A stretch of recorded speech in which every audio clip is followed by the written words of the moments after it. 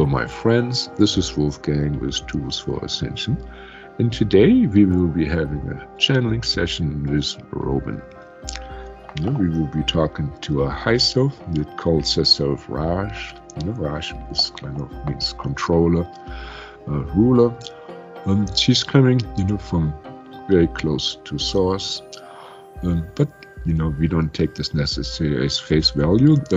We rather judge the information that comes through, whether it's uplifting or not, whether there is novelty to it, or whether it's just a repetition of all the stuff that's already available. We're looking for the novelty, for the new thing, not the stuff that has been around for several thousands of years. All right. Robin, could you just quickly introduce yourself? What are the services that you're offering? I work for myself with Empath Central, and I mainly help empaths and highly sensitive people learn how to exist in this realm in a way that they're thriving and they're able to navigate their sensitivities in a way that benefits everyone around them. And I also do life coaching and counseling and channeling and energy readings, just about anything. Yeah, so it's like the Swiss Army knife of spirituality. Yes, exactly. Everybody needs something different, so. Mm-hmm. Well, and all the psychic people there, definitely empaths. So, so you basically help. And empaths come, with a lot of problems. It's like a sensitive microphone. You don't take this to a heavy metal concert. And this time we will be channeling information about love and lust and sensuality, this whole package. Right, and if you're a prude or you already have your opinion, well, there is this off button that you can use. And, go to something else.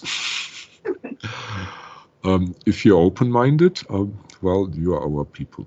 And of course, only accept what resonates with you. Right? And of course, also use your head. Make sure it makes sense. Nobody here wants to go off the deep end. So let's just call in on your divine guidance, Raj. Let's call in on her. And of course, we already have prepared spiritually. We have invoked protection, etc. So Robin doesn't just start cold like this. No, lots of preparation. Mm-hmm.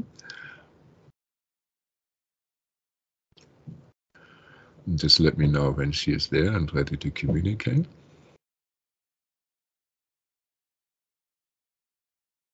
She's ready. All right. So the first question is, well, beyond reproduction, why are humans drawn to love? So, we see all over the animal kingdom, as shown on the internet, mammals, lizards, birds, fish all seem to like petting, for instance. Even hunter-prey cross-species love relationships seem to be there, especially if there's no food shortage. Mm-hmm.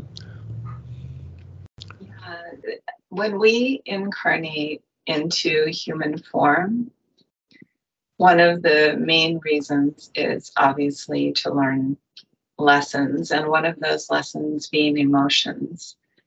And one of the best ways to learn about emotion is through experiencing another person in our energy field. And we're drawn towards people, we're drawn towards love for that mirroring experience, for that growth, for that expansion, for learning our emotions and how to feel and what it feels like to love, to have that touch with another person, or like you had mentioned with animals. It's just part of our incarnations as humans, learning about emotion.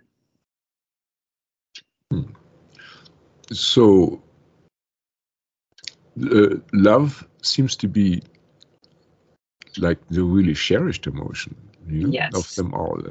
Maybe other ecstasy. I mean, there's very few emotions that seem to be better than love. And of course, just like anything that's really good, there's a lot of demand for that. Mm. And there come issues, of supply and demand. So when we look at the primate world, our closest cousins, the bonobos, chimps, and gorillas, they all seem to be having like a harem system. Where many females gather around a provider and protect him, the tough guy, the greyback gorilla, and compete for the attention. We may even see similar practices in spiritual culture. Mm-hmm.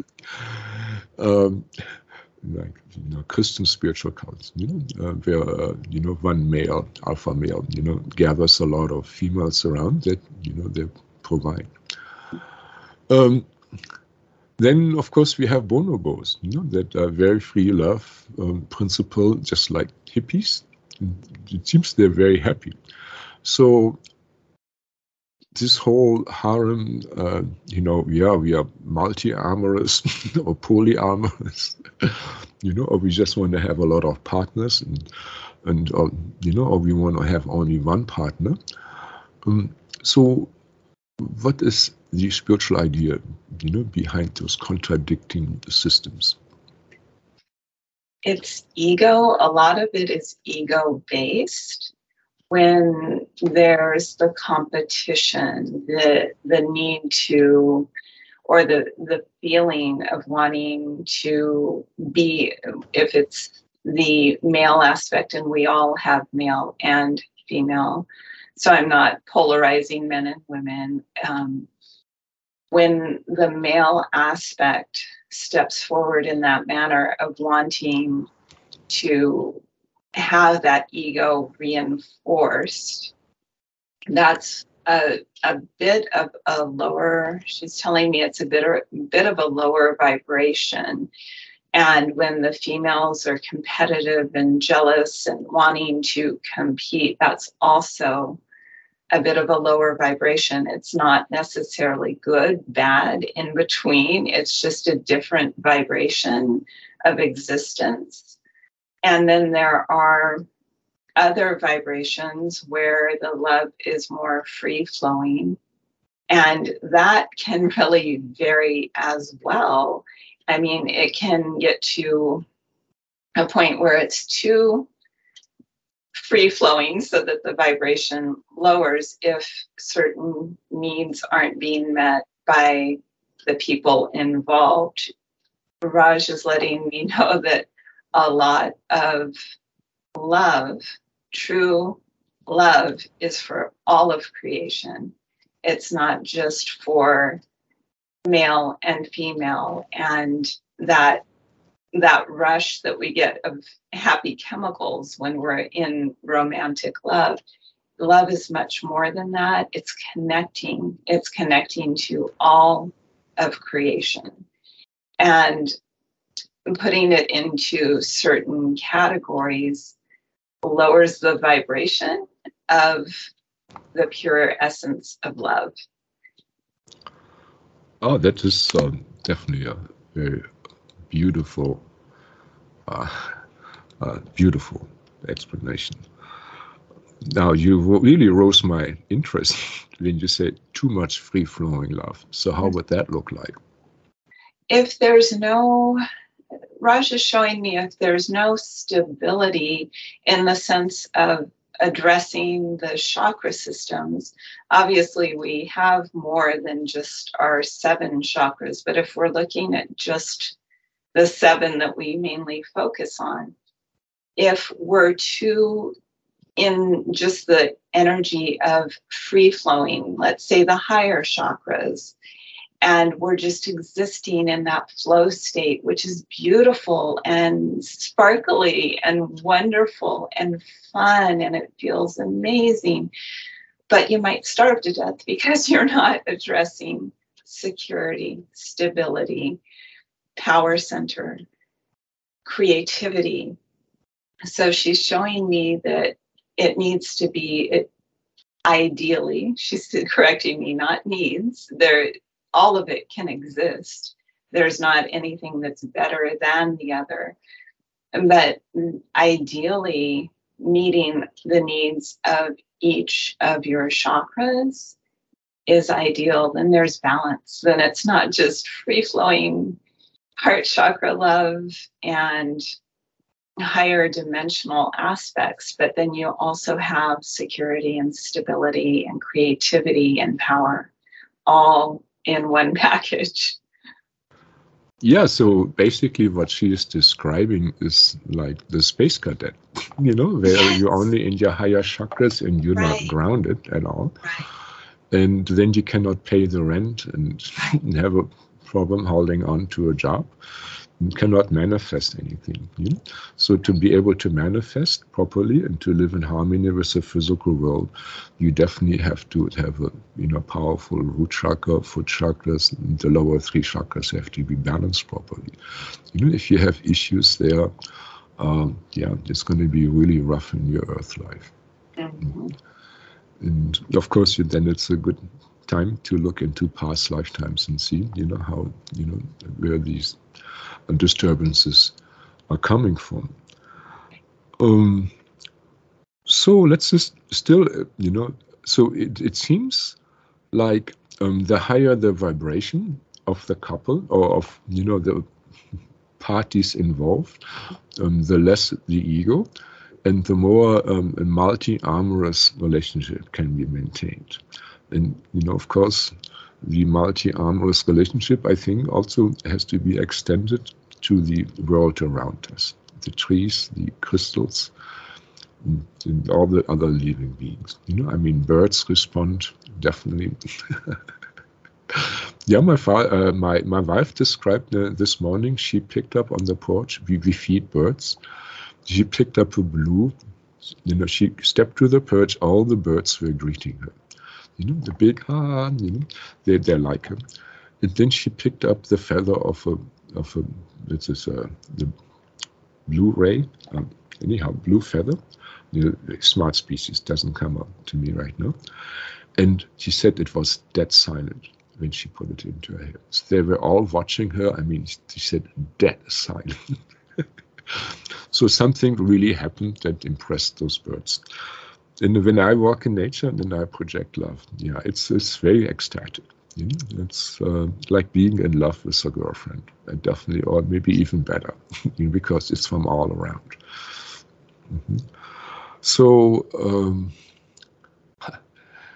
again, is it what I find now many times when people, even high vibrational, get into a relationship, all their stuff comes up. Mm-hmm. Yes. Their stuff with their mother, yes. From the guys, of course, with their father, for the women, and their old relationship in this lifetime, past lifetime, and then there are ghosts and curses and love spells and promises. So it seems like a lost battle.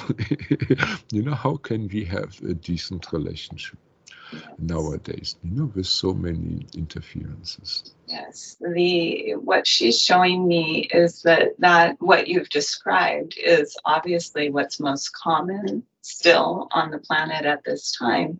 Most people are drawn to partners that reflect the gender of the person that caused them the most trauma in their childhood. And they're drawn to that to replay on a subconscious level. It's like a second chance to heal those wounds.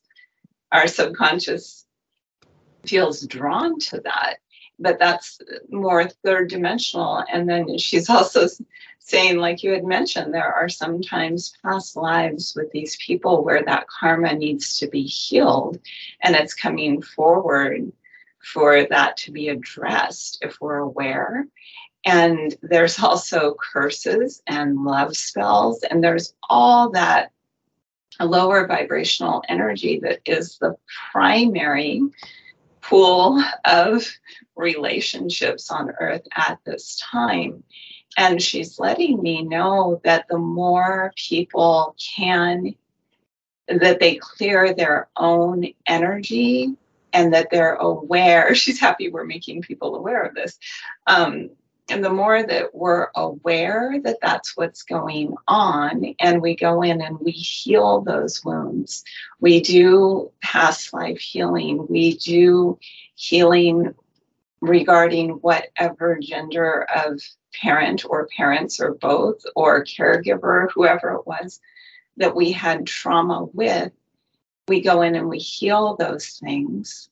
We negate and learn how to get rid of the love spells and the curses, and it's an opportunity to heal.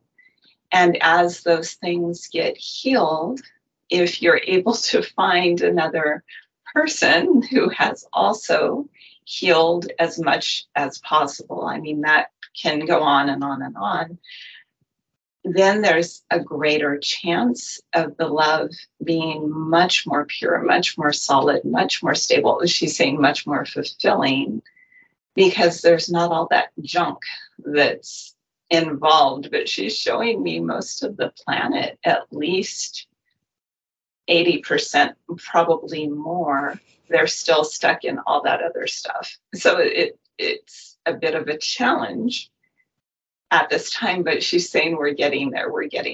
People are healing, and that it will get better. Yeah, the way I look at it, I mean, when I see what's behind the curtain, it's tough work. You really have to be in love with each other and to want to overcome all this.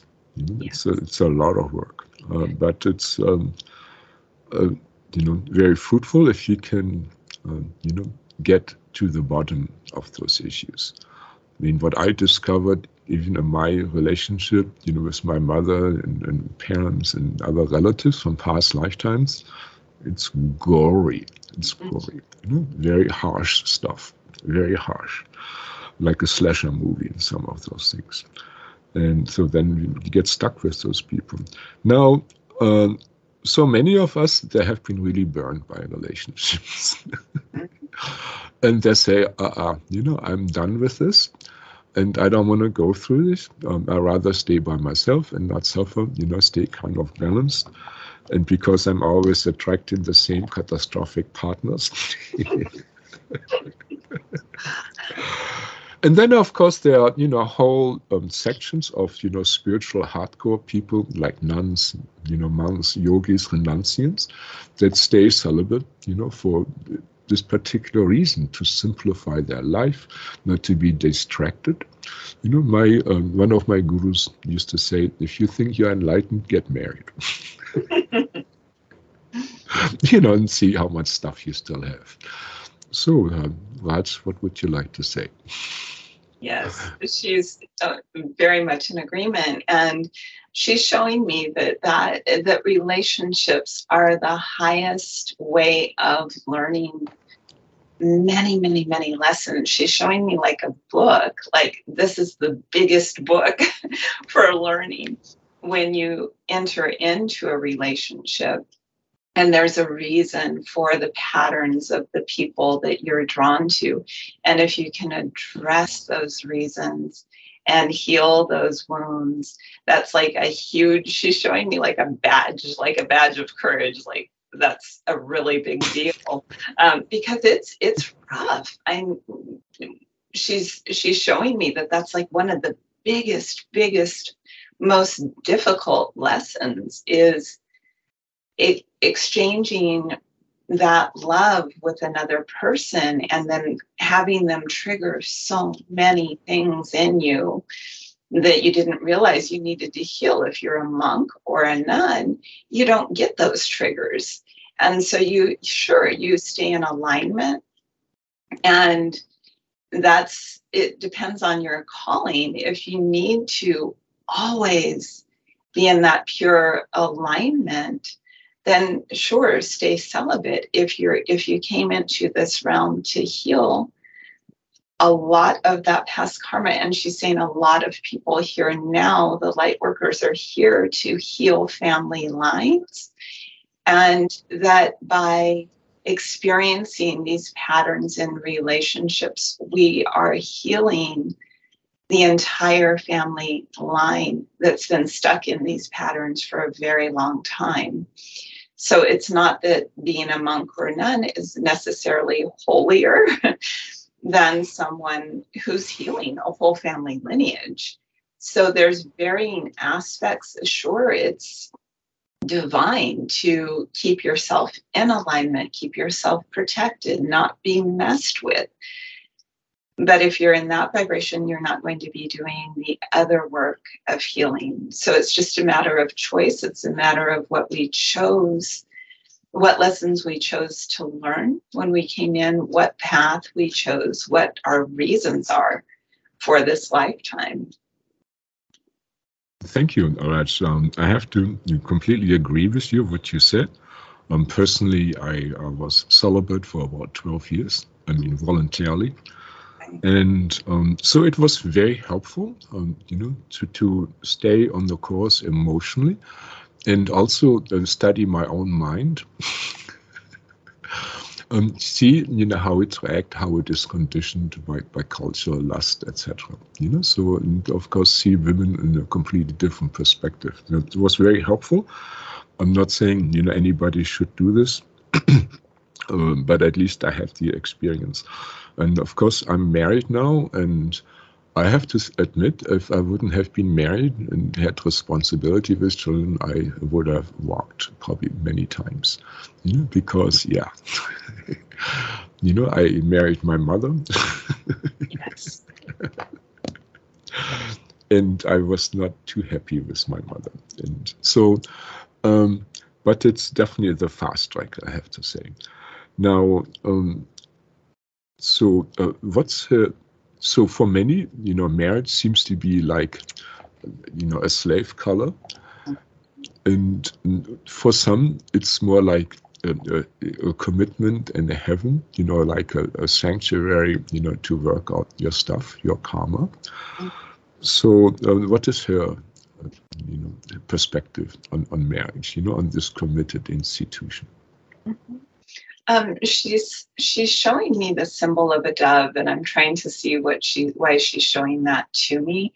And interestingly enough, when you were describing your relationship experiences, there was a loud boom outside my home. So I apologize. I think I'm a little distracted, but that's kind of interesting. So she's showing me a dove. And she's showing me that it is a sacred union, and that it depends on, it's very individualized. For some people, staying in a union like that, if they feel secure, supported, and that they're both, she's showing me that they're both growing, that both partners are growing, learning, expanding, and developing, that it's a beautiful, sacred, divine way of growth. And then she's also showing me a chain, the old ball and chain, I guess, where if someone is in a marriage that is very toxic, where they're being shown that, she's showing me like bitterness. If bitterness is developing and resentfulness because one partner's growing, the other one isn't, and the person stays just because society tells them that's the holy thing to do, yet they're resenting their partner, how holy is it? So it's a matter of, is there growth? Is there development? Is there healing?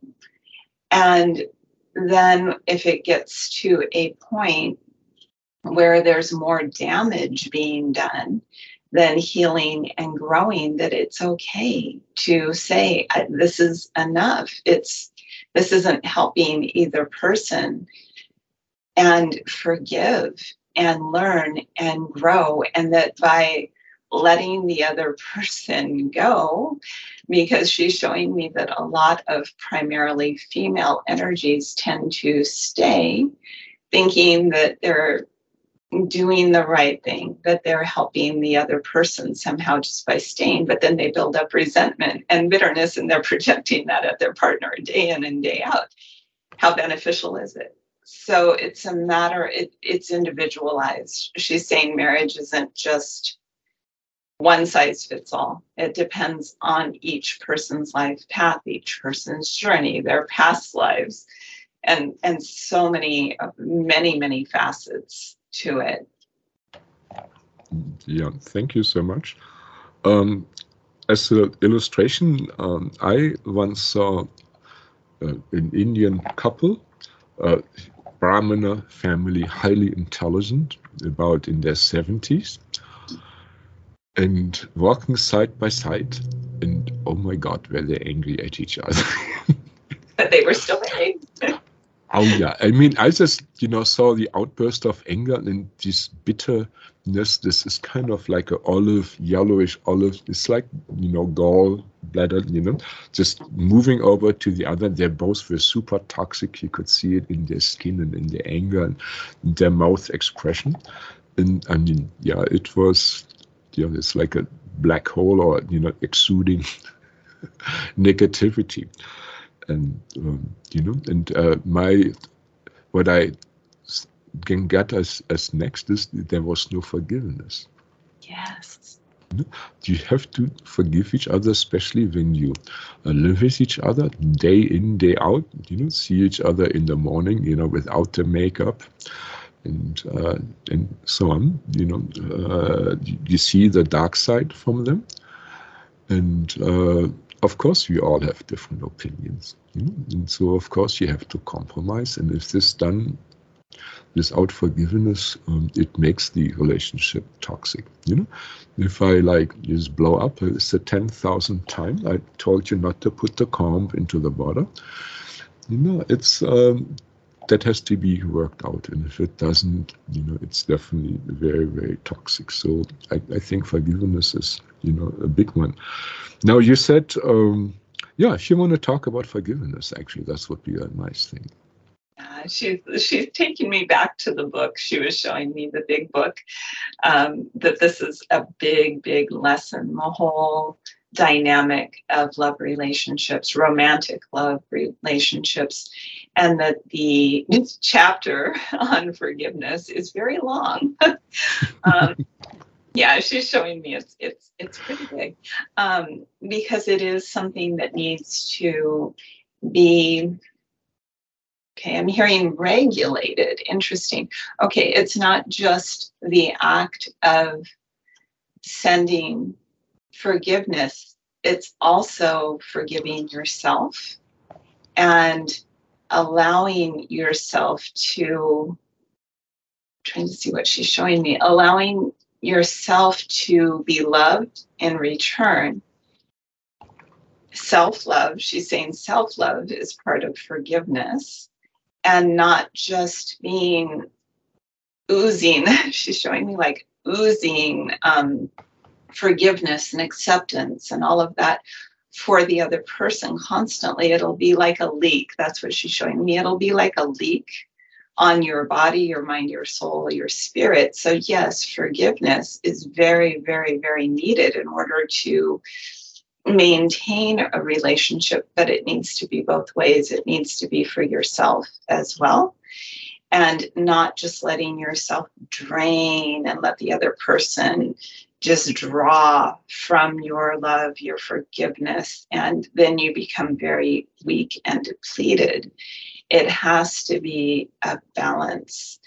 And just tuning into that whole energetic exchange, it needs, there needs to be healthy boundaries. And she's showing me, like you had mentioned, you wake up to the same person and they don't have their hair combed or they don't have their makeup on, and it's day in and day out for decades. What if you wake up in the morning and you think, who is this wonderful creature that's next to me, and discover something new about them for that day. And she's also showing and discover something wonderful about you for that day as well. And she keeps repeating self-love is just as important as showing love to the other person, and acceptance and forgiveness. It has to be balanced, where one will get drained, just totally energetically drained. Mhm. Yeah, I think she's hinting at a very, very important point that I found is very crucial in a relationship. You know, this is the point I'm calling I'm losing you.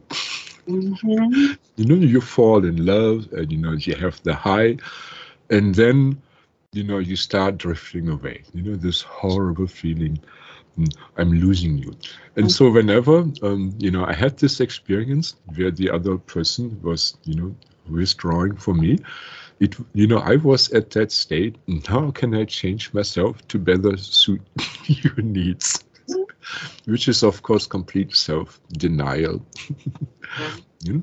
And I mean, who likes a lovesick puppy, you know, to follow them around? You know, we all want to have the unattainable, so to say. You know, that's the biggest thrill. Of course, it's ego-driven, but you know, nobody likes really smothering love. As such. So the priority seems to be being able to love yourself and have a connection to your own love, so you're not dependent on the other.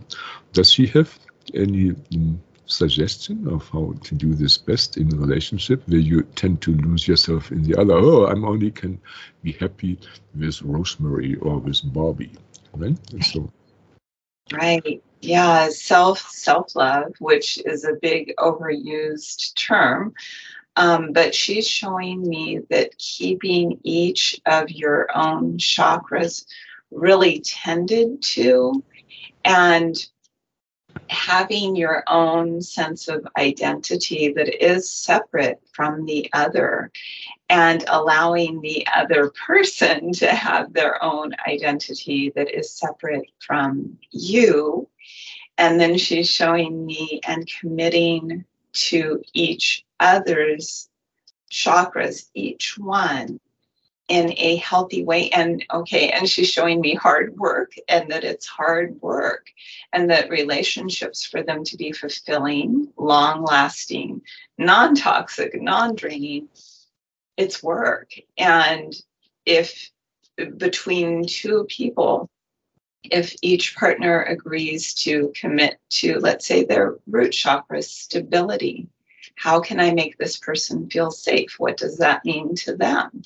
What does it mean to me? Staying on top of making sure that that's going on. The sacral chakra, how can I bring this person pleasure? How can they bring me pleasure? How can I support their creativity? How can they do that for me? Going up, you know, going up to the solar plexus, how can I empower this person? How can they empower me? And exchanging that, and so on, up to the heart. How can I support their heart? How can I let them know they're loved? Going up to communication, the throat.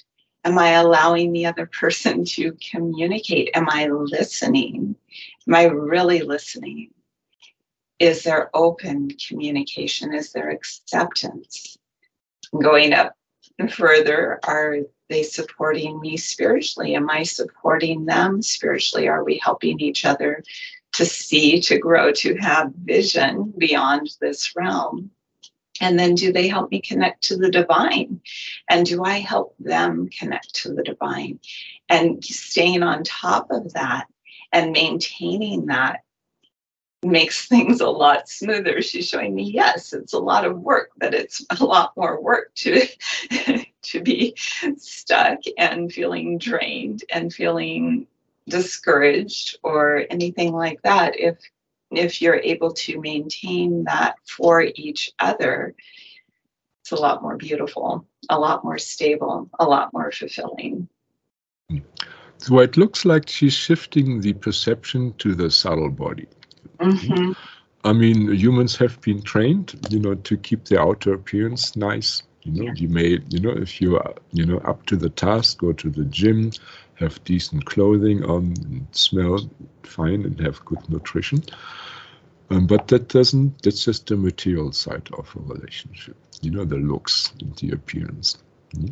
On the subtle body, that has to be also manicured properly. This is like a garden, to make it look nice. It's going to take some work.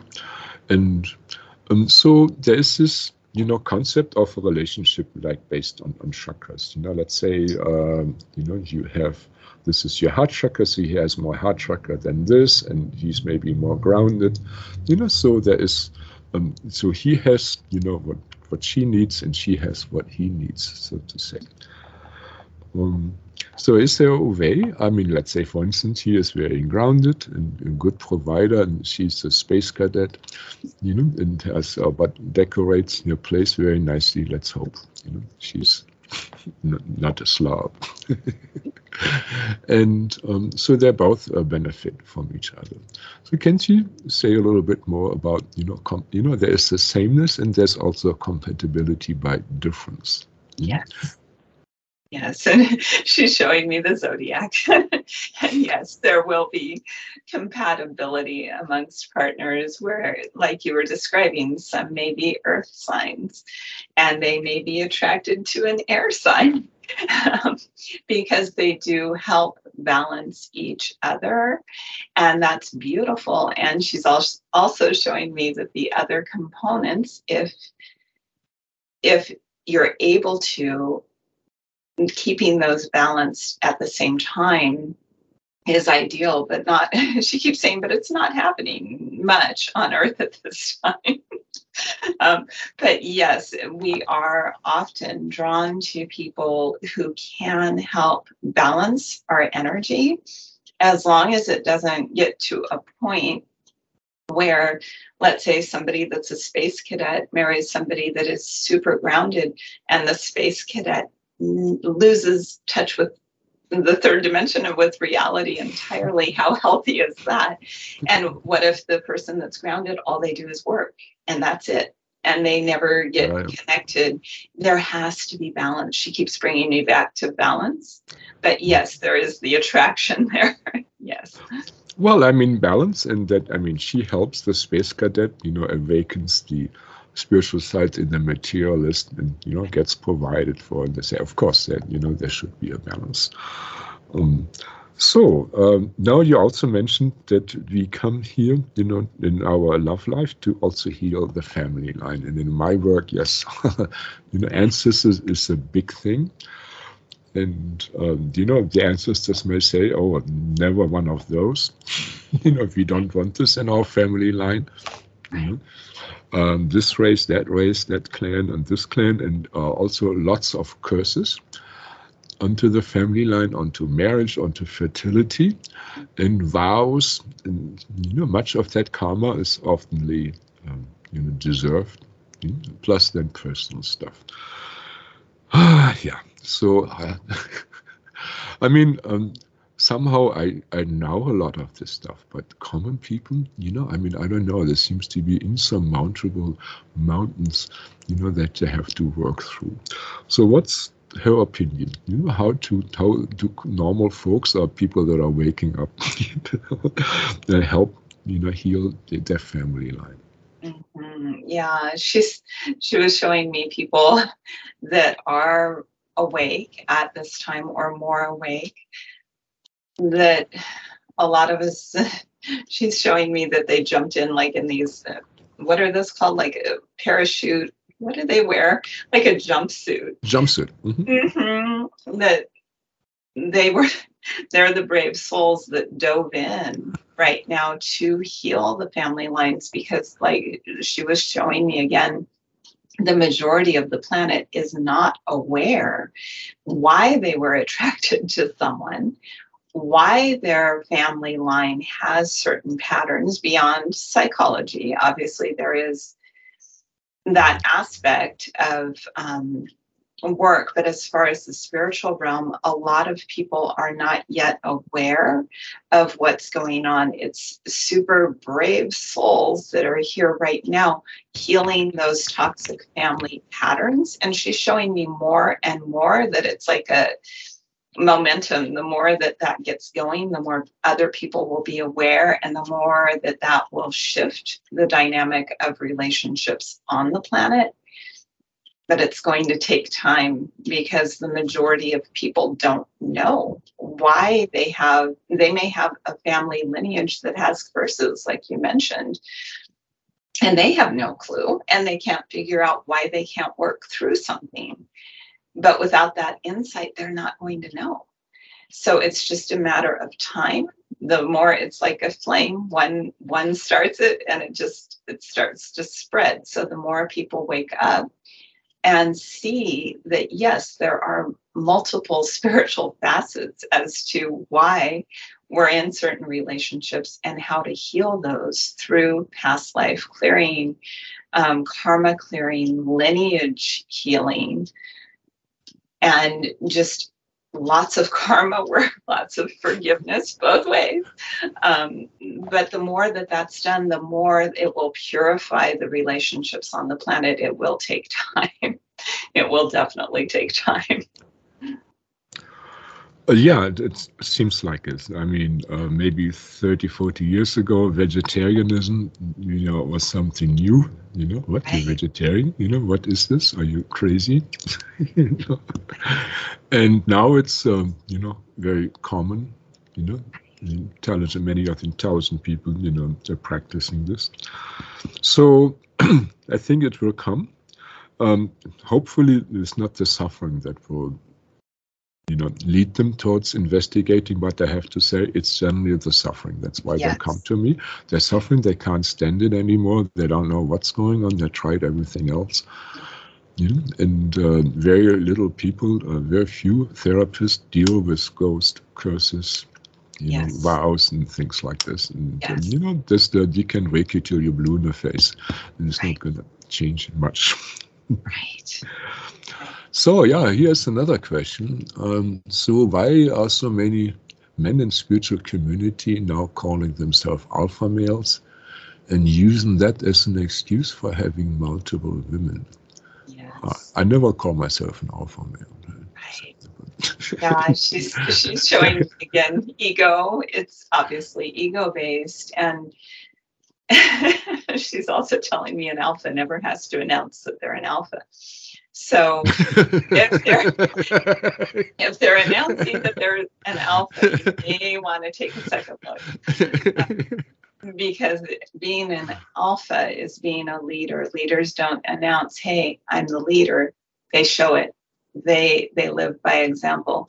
Leaders and alphas don't awaken love in someone and then leave them high and dry and move on to the next person, which is, she's showing me a lot. Unfortunately, a lot of the male energy in the spiritual community right now is thinking that that's what an alpha is.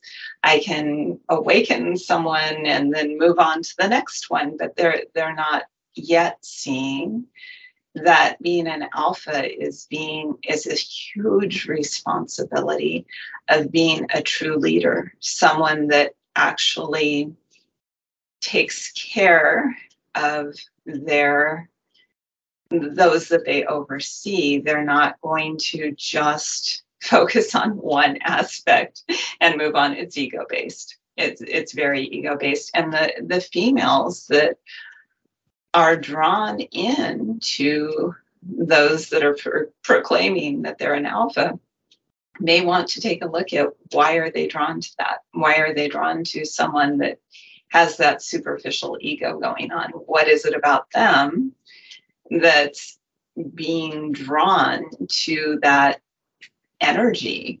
What is it? Again, it could be past life, it could be childhood trauma, whatever it may be. Go in and look at that. Heal it so that you're not drawn to the outer shell proclaiming their ego. So it's both needs healing at this time, and it will happen. But right now, yes, she's showing me like a pattern. Yes, it is a pattern, but she keeps saying alphas don't have to announce it. Yeah, that's funny and definitely Yeah. good. So, well, but I personally, I think that I mean, so many of my female clients, they are all attracted to the bad boys, and I think it's just probably straight Darwinism. I mean, you took shelter of the badass that whatever male that would protect you and your family. And provide. Initially, I think picking a male was not about love; it was about survival. So, what does she think about Yes, this? very, very much so, that it's a lower vibration, which we're moving out of, but it's taking time. But yes, that is based on survival, which as the planet ascends more and more, that won't be as much of a focus. But instinctually, yes, of course, the female aspect of us is drawn to a protector, a provider, definitely. And in okay, hold on. She's showing me movies. Okay, she's showing me programming. That's what it is. And programming is also playing a role in why women are drawn to the so-called bad boys. It's programming. It's a lot of overlays. It's a lot of, when you're watching a movie, a television program, whatever, they glamorize the bad boys, and that it's a romantic thing to be wanted by someone like that. And she's showing me it's a lot of programming. It's not just the primal nature of wanting to make sure that you're safe. It's a lot of third dimensional programming as well. I mean, yeah, I noticed that, especially with the older movies. So whenever the hero, is talking, something important is happening, they're chugging some whiskey, some alcohol is involved. Many times they were smoking. This is soda water, not rosé here.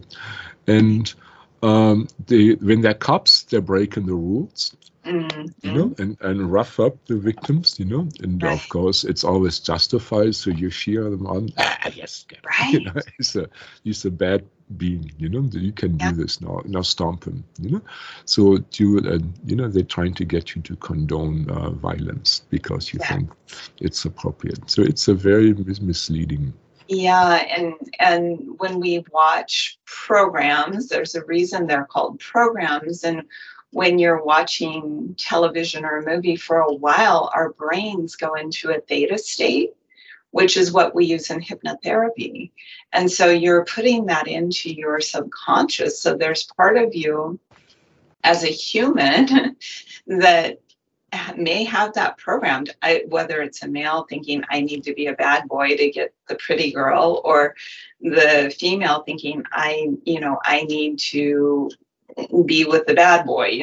It's a lot of it's programming. She's showing me they're storing it in our brains, and that it's not, at this point in time, it's not about survival anymore. In most cases, I mean, in some cases it could be. You may need someone big and strong to protect you, but by and large in our society, that's not what's needed, and yet the programs are still running.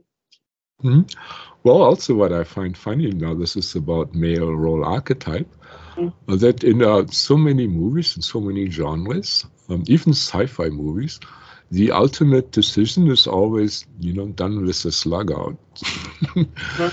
As if this is the solution. I mean, if I definitely can do this in this reality if I wanted to. But I tell you, after 1 or 2 or 3 times, trying to settle something, I probably have a probation officer. Right. So it does not work. It's wrong programming. I mean, how can you lose all your problems with kung fu, or with this and that, or being a good marksman? So definitely, very misleading. Probably have to watch more French talkies, I guess. So So we talked a little bit about this, pure, healthy, romantic love, and from her perspective, now romantic love, right? The balanced way, in essence. Yeah, she keeps leading me back to addressing the whole person with romantic love, and how those beautiful chemicals of oxytocin and dopamine and all of that gets going in the beginning of a relationship, that's not enough to sustain over time a healthy relationship, that it needs to be nurtured, that it needs to be tended to, that it needs to be taken care of.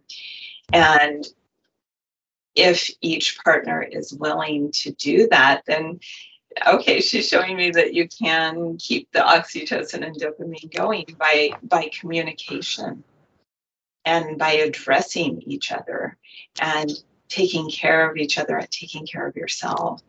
Yeah. Well, okay. Now, this is definitely a challenging question I'm asking now. So in her opinion, does she think that humans can maintain, at least potential, maintain this, level of love that's experienced in the falling in love state, provided they work on it, provided they're yogis, are somewhat conscious of their subtle bodies. Does he think this is sustainable, or maybe 150%? Okay, she's showing me that it can be attained. But interestingly enough, not what I expected, she's showing me that it's from maintaining that state yourself and learning how to get yourself in a state where you're pumping the oxytocin and dopamine and norepinephrine and serotonin yourself. And the more that we are able to do that, yes, then it's a possibility that can be maintained. But she keeps showing me, don't rely on the other person, that's like a trap where if we're projecting onto the other person, then we're blaming them for why that's not being maintained. So yes, it's a possibility. She's showing me that it's more, not that there's time, but in this dimension, it's more in the future where that will be more sustainable, where people right now, she keeps telling me right now, we're working on the basics. People are still primarily trapped in the old programs, in the old ways of not having their karma resolved and all of that. But she's showing me that yes, in the future, even though she keeps saying there's no time, in the future, that will be more and more. That as the vibration raises, as people are more healed, that they will have that running within themselves, and they're not going to be projecting onto the other person, why aren't you doing this? If you did this, then I would feel this way. If you did this, I would do that. It's inner work. It's more inner work. And the more people do that, then yes. Well, I would suggest that, let's say you have, two partners, right? So, and they're both by themselves, they can maintain their vibration very nicely. Right. And then they get, together and start running energy together, whatever, rubbing skin or just projecting chi, and synergy is happening. It's better than before. Yes. But then, will the synergy, they both have to be already there. But the thing is, only together they can be more than themselves. I think this is where the addiction happens. Of course, when it doesn't happen anymore, then probably the vibration goes down. And they can't even get to this point. What does she have to say to this? Yeah. Ideally, having that connection and maintaining that connection, if both partners are healthy, it does expand our awareness, it expands our experience, it expands everything for us. And at the same time, if at some point one or both partners does leave the relationship or their vibration goes down, the more synergy there is, the harder that is. And she's telling me love can turn to hate fast because there's so much passion and so much feeling that if one betrays the other or feels rejected by the other, that can really go down fast. It's all about learning. It's all about growth. But yes, ideally, having a relationship where both are balanced and experiencing that synergy expands our worlds much more, because then there's that exchange of energy that we can't create on our own. So ideally, yes, that would be phenomenal. Practically speaking, she keeps showing me most people aren't there yet. Right. But Okay. Yeah. Now, just to give us an idea, let's say out of 10,000 average human beings, from this planet, how many are in a state like that? Out of 10,000. Or do we have to go higher? Yeah, 10? She keeps showing me the planet and what looks like it's more percentage based than what she's giving me. She's showing me that less than 20% of relationships on this planet at this time have achieved that state. So it's the majority have not. She's not giving me a number with the 10,000. Well, that's okay. It's a 20%. So that's better than I thought. Actually. Yeah. It's better than I thought. I thought it would be a lot worse. Yeah. So that's so good. Now, of course, she was, talking about going from 3D love to higher vibrational love, where we have 4D and 5D love. So how could she describe the basic differences to our people, about those levels that we assume? 3D love is based on fear. It's very fear-based. It's very greed-based. It's very ego-based, very programmed, and it's very confining. It feels very, very confining, very restrictive, like a trap.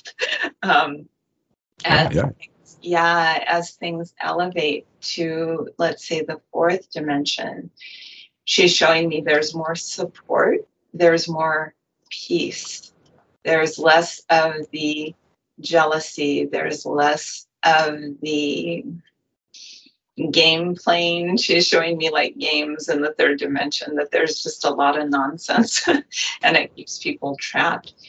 As things elevate and people are communicating better and they're supporting one another and they're not interesting, lying, cheating, stealing, they're not doing those types of things, that there's a lot more peace for both people, or however many people.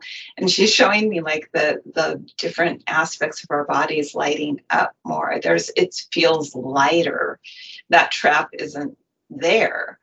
And then going up to the fifth dimension, where we're loved, supported, and living in, there's not the fear. The fear is gone, or at least for the most part gone.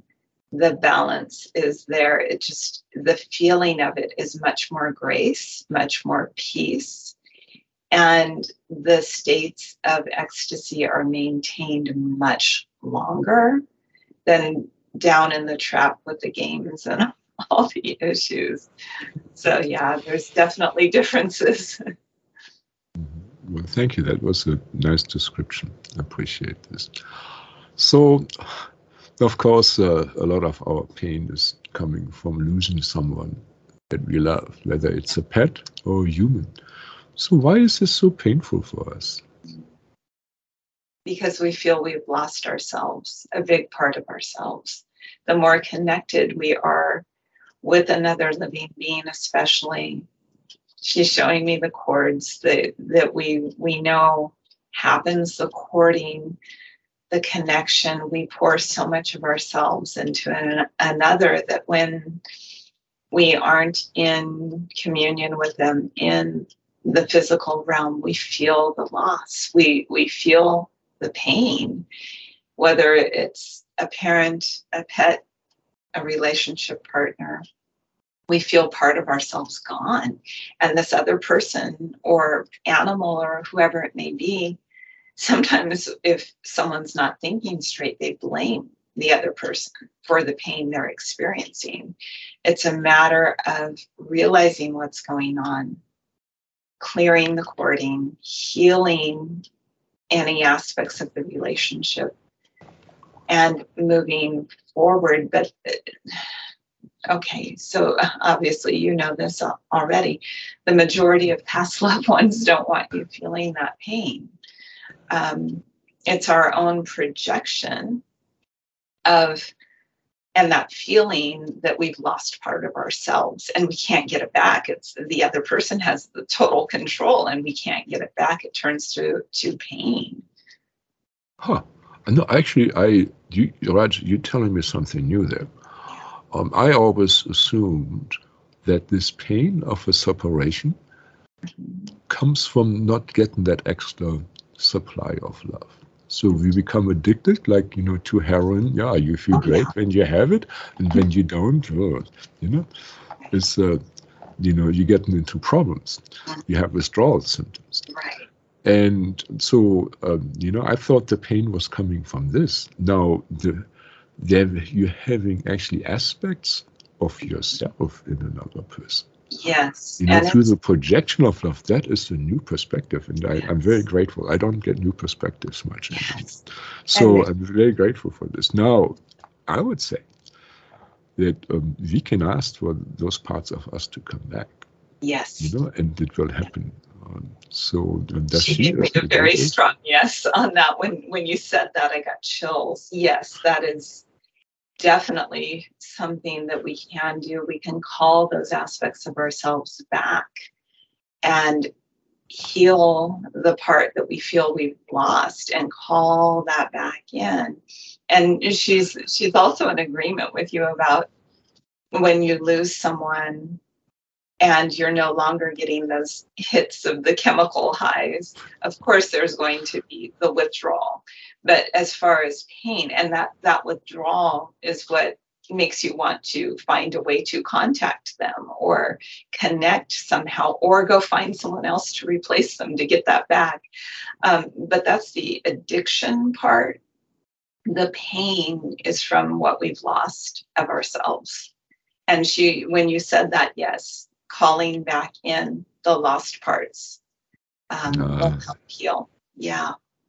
There will be a video on how to deal with love sickness. Yes, very needed. I definitely will have to put out one. So I wrote it down. Now, I also find in my work that when people have a breakup relationship, let's say she dumps him, that they also, through the chords, pick up the pain of the rejected person. It's not just your own pain from not having parts of yourself, but it's also you somehow feel the pain of the other. How can you please explain this mechanism, to our viewers here? And the more sensitive the person, the more they feel the pain of the other person.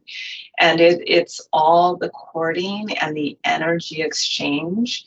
The longer and more intense the relationship, she's showing me the more emotion that was involved in the relationship, the stronger those cords are. And it intentionally working to clear yourself and clear the other person with love and forgiveness is the first step. But she's showing me there's also, oh wow, that's a whole different thing. There's a lot of spiritual aspects and there's different spiritual dynamics that could be playing a role. There could be people putting black magic onto the other person because they're angry. There could be energetic stalking going on, meaning somebody intentionally bringing the other person's energy in, and then the sensitive person is feeling it, and they can't figure out, why can't I get this person off my mind? I've cleared all the cords. What's going on? There's hexes, there's curses, there's multi-dimensional beings that may be involved. There's a lot. So when you're going into a relationship with someone, consider who they are before you start giving them your energy, because you may pay a very high price of a lot of lessons to learn. And those can be very valuable lessons, but they can be very difficult. But as to why we're feeling that, it's a lot of courting, and courting is just especially if you had sex with someone, you're giving them the keys to your energy, and they have access to that energy until you clear the cords. You work through all of the spiritual aspects. You learn how to protect yourself from whatever they may or may not do, because things have broken off. There's a lot to consider. Yeah, so one of the aspects, of decoding, and it's a tough thing, definitely a difficult thing. I get a lot of requests to help with decoding, because many individuals by themselves cannot do it. It's, really a difficult thing. Yes. Now, one of the theories I heard, and I would like to have a perspective on it, is that so when we deposit, our energy into the other person, which will happen, in the exchange of love, sexuality, etc., a strong emotional experience, we leave an anchor with the other person. And as long as this other person's energy is within us, they can always record us. You can cut it off, or it's going to regrow, because they still have this anchor. And when this anchor means this other person energy that is still with us is cleared, then this will not be possible, at least, less possible. How does she see it from her perspective? Yes. The anchor, she's showing me like a hook, like the pointy end. If there is a pointy end, I don't know anything about anchors, but she's showing me that like a hook part of the anchor. Yes, that is within us after exchanges, especially the more intense the emotions. Emotions play a huge role in how deep the courting is and how deep the connections are. And then she's also bringing up the whole twin flame aspect, and that's a whole different topic. But it depends on if there's a divine blueprint that's shared, if there's past lives that are shared. But yes, the anchor, the stronger the connection, the stronger the emotion, the more connection that there was. Yes, it is going to take more time and effort to remove that with love. But she's saying remove it with love. Don't going in and just ripping it out in anger and all of that isn't going to help. The courting will come back. The more love that is presented, the more forgiveness, the more healing for both parties. Interesting, the shorter the time will take in removing the cords, that the reattachment comes in when it's done with bitterness. It's the energy of the removal. There you go. Yeah. Things go faster with love. Yes. Yes. Not Coca-Cola. Right. So we touched a little bit on the idea before that, it seems that some of the love attraction seems to be from the attraction of the opposite. Let's say we have like ostrich and dripping Venusian archetype female, and then we have He-Man, and they both, of course, have what the other one doesn't have, and there's a strong attraction to this. And then we may have more the androgynous, well, I wouldn't call myself androgynous, but where there is a more male-female balance, in the person, and so they also have a certain attraction, probably not so much from the polarities, but by other things. So how does she see this kind of dynamic from her side? Yeah. She's saying both are divine and that both have their purpose, that one isn't necessarily higher or better than the other types of relationships, that we're all playing a role in healing. And the Venus type that's attracted to the He-Man type, that's a whole role, a whole dynamic of healing for the planet if the people heal. It's a whole role healing of those archetypes. And then there's the people that are more androgynous, that are more balanced in their masculine and feminine. They're lighting things up. They're bringing more light in. But so is the other couple. It's just a different vehicle of bringing in healing, depending on it's depending on what you do with it. If you do choose to work on healing, then both light up. It's just a different form of light. Yeah. Well, I mean, we just turn to the archetypes. We live on Gaia, on Terra, on Earth, and we're dealing with sexual archetype from Mars and Venus. So can you please explain a little bit, how those planetary archetypes are affecting our sexuality? What do they have to do with humanity as such? It's the astrological influence and the very heavy Mars influence on a lot of the masculine traits. She's showing me that it's, of course, based on your birth chart when you come in, when you incarnate, as to how much Mars may affect who you become. And then, of course, Venus, the same. It depends on when you're born, and it depends on what you're choosing to play out in this lifetime. And the whole Mars-Venus role, or roles, have been huge archetypes for a while on this planet. And it's just a matter of that playing out as far as what the planets have to do, the Mars aspect.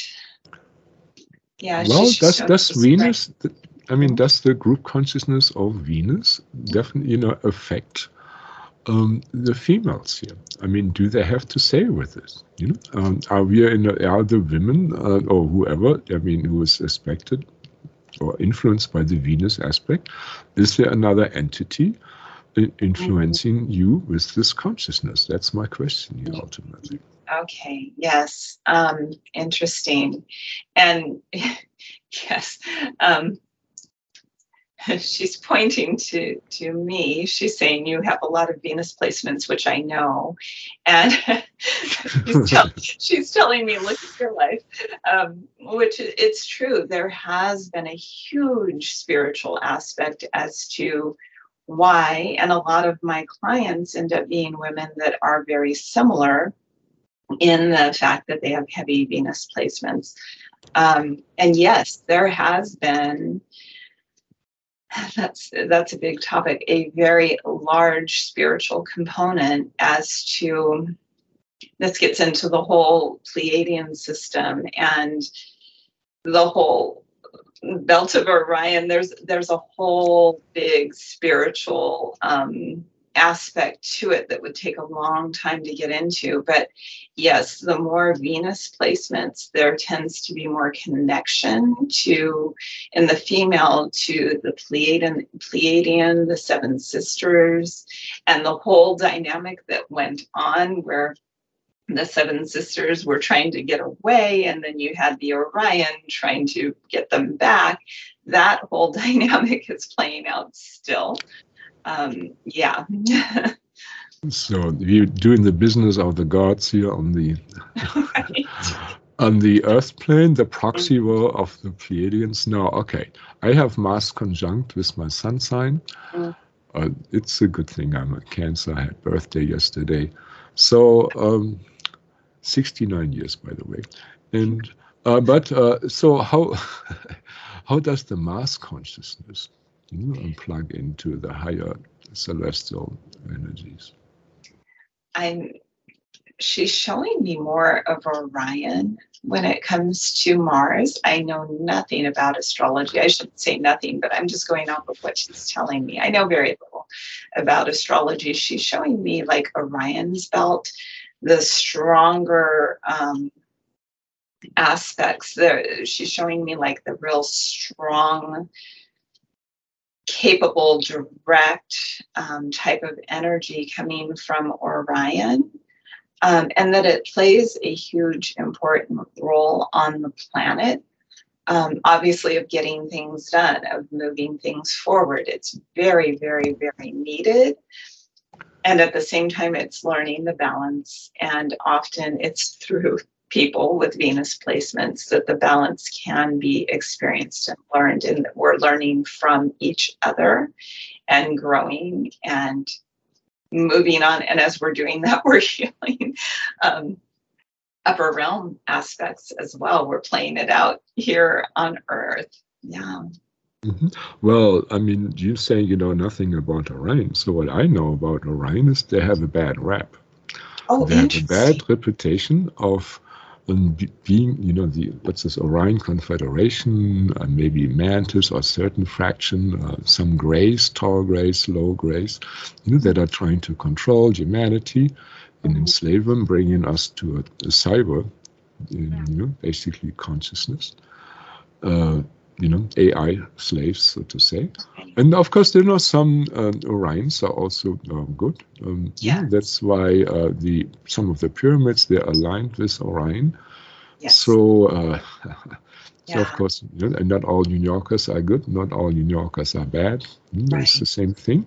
So so does she refer there now to the good Orion or bad Orion, or is it the same with the male archetype? On the low vibrational male archetype, your wife beater, and as a high vibrational male archetype, you are maybe a provider.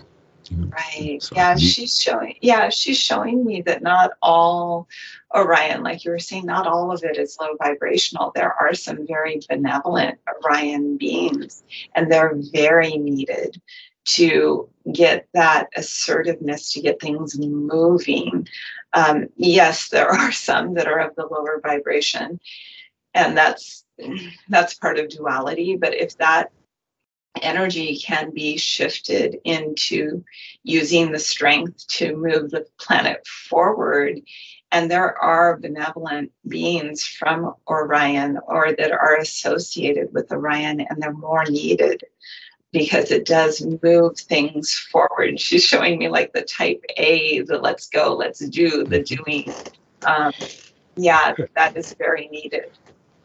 So now, the way I understand what she just said is that when we have a strong Mars, like me, in our chart or any Mars alignment, we should, so we have a stronger, resonance with the Orion energy, and we better make sure that we align with the good guys and not the bad guys. Is that correct? So because, military Mars, is Orion energy, and the military is not necessarily, considered a very loving organization.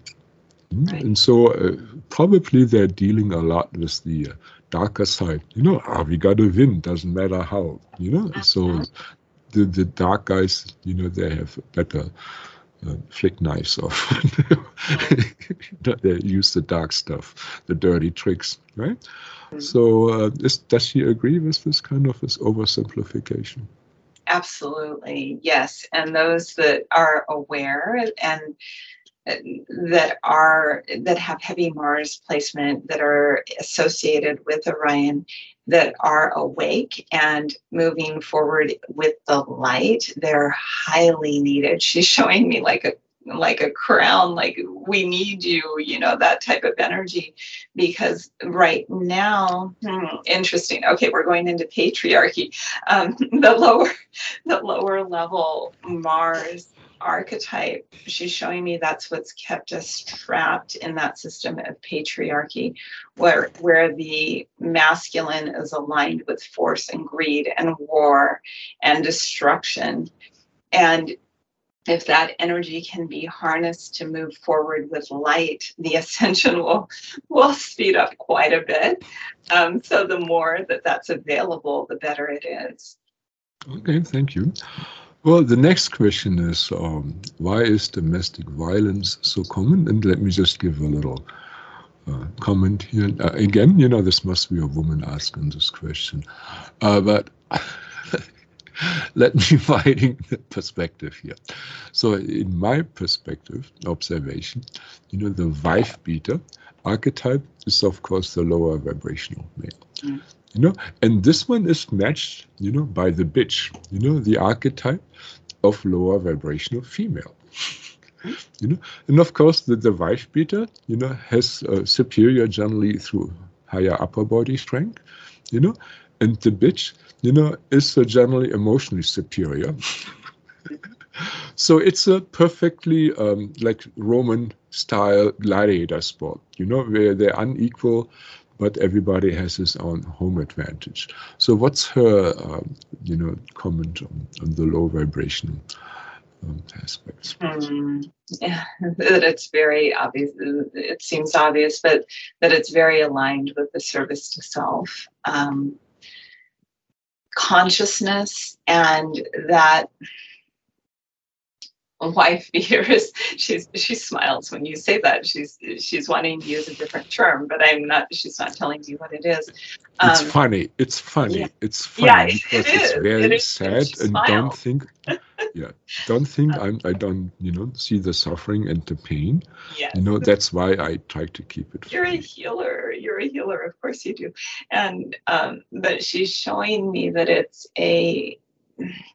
the service to self side, even though she's not wanting to really use sides, but the influence of the service to self, that sometimes these people that are wife beaters or domestic violence, where they're physically abusive, emotionally abusive, sometimes they're being controlled on some level by the service to self, whether it's artificial intelligence,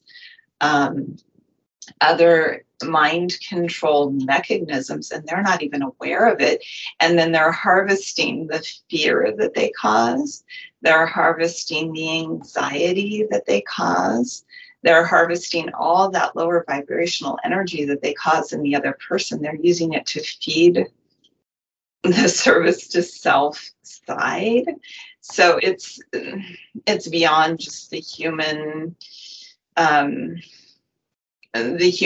roles playing out. There's a different aspect as well on a spiritual level, where there are energies that feed off of that.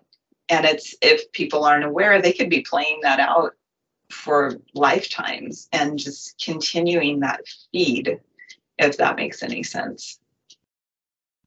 Yeah, no, thank you. I mean, definitely this has to be cleared, the past lifetime offensive and stuck aspects of us, because whenever there was heavy trauma, I find there is something like a residue. You could call it a discarnate, a ghost there. I suggest we do a quick break here now, and then pick it up. So we're back from our break now, and so if there are, let's say, service to self and service to other self-oriented people, then the same must be with the Venusian people, with the Venusian consciousness. Are we dealing there also with this kind of a duality, that there are negative Venusian influences that are working against the humanity? Yes, definitely. And it's a matter of both becoming balanced. But yes, there are negative, lower level like she's showing me the shadow side of the Venusians. And of course, any energy can be used for either for the light or for the dark. And yes, there are some that are being used for the service to self side. Absolutely. Yeah. So, and so many times, we kind of get married to our mothers and fathers. So how does the love or the lack of the from the mother or father, well, maybe let's just ask for the mother and then later on for the father, because I'm pretty sure they're different. Let's say, so this is for the men. So how does the lack of love from the mother affect our future romantic relationships? She's feeling that very strongly.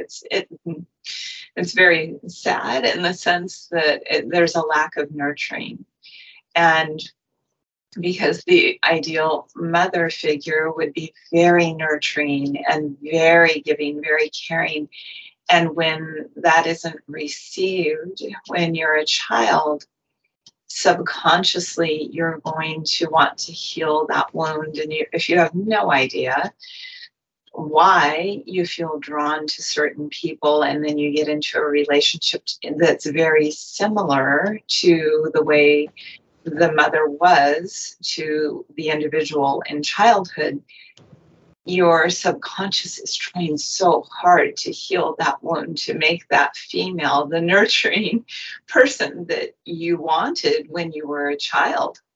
It's like playing it out and hoping for a second chance to heal that wound, to be nurtured, to be cared for, to be just like hugged and held and nurtured and taken care of. And you'll seek someone out. A lot of times that will be sought out to get that other person that's very similar to do those things for you. And then when it doesn't happen, there's bitterness. So you're picking a cold person basically to get the love, right? It's to going through the same trauma again with your partner there.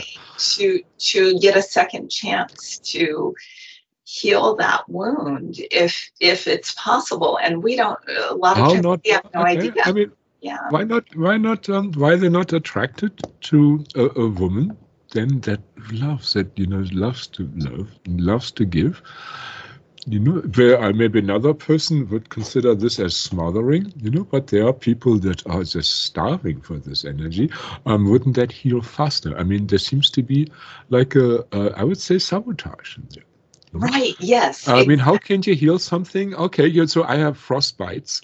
And, I want to heal from this. Oh, yeah, we put you in a freezer. This is going to, really help you to overcome frostbites. Right. I don't think so. I mean, in her opinion, is there a sabotage with this setup? And this could be there, to harvest a loosh, to harvest disharmony. She's showing me two different cases. In some cases, yes, it is sabotage to harvest the lower level energies, because it triggers that wound over and over and over, creating bitterness, resentment, and all of that lower vibrational energy. So yes, that is sometimes what's going on. At the same time, she's showing me in other aspects, it's like homeopathy, where the light cures the light, where if you're able to express that to the other person and they're able and willing to work through their inability to love, and there is a healing, it's like this big, huge clearing and healing. So there's two possibilities, depending on how it plays out.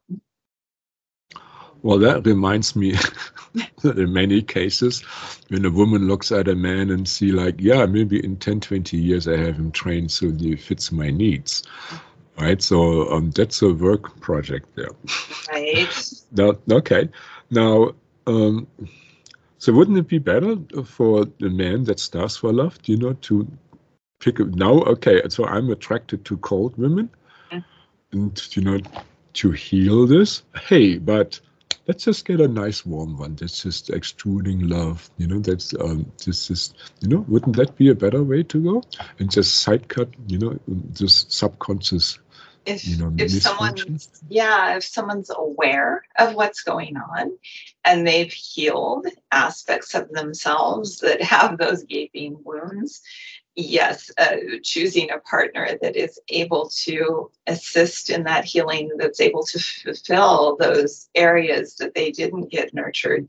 Ideally, that's beautiful and perfect. But then there's reality of humanity in the third dimension, where we seek out subconsciously those that rewound us in order to have that second chance. But it's all on that subconscious level. We don't intentionally want to harm ourselves. It looks like sabotage to me. So I asked Creator to remove those sabotage programs for me.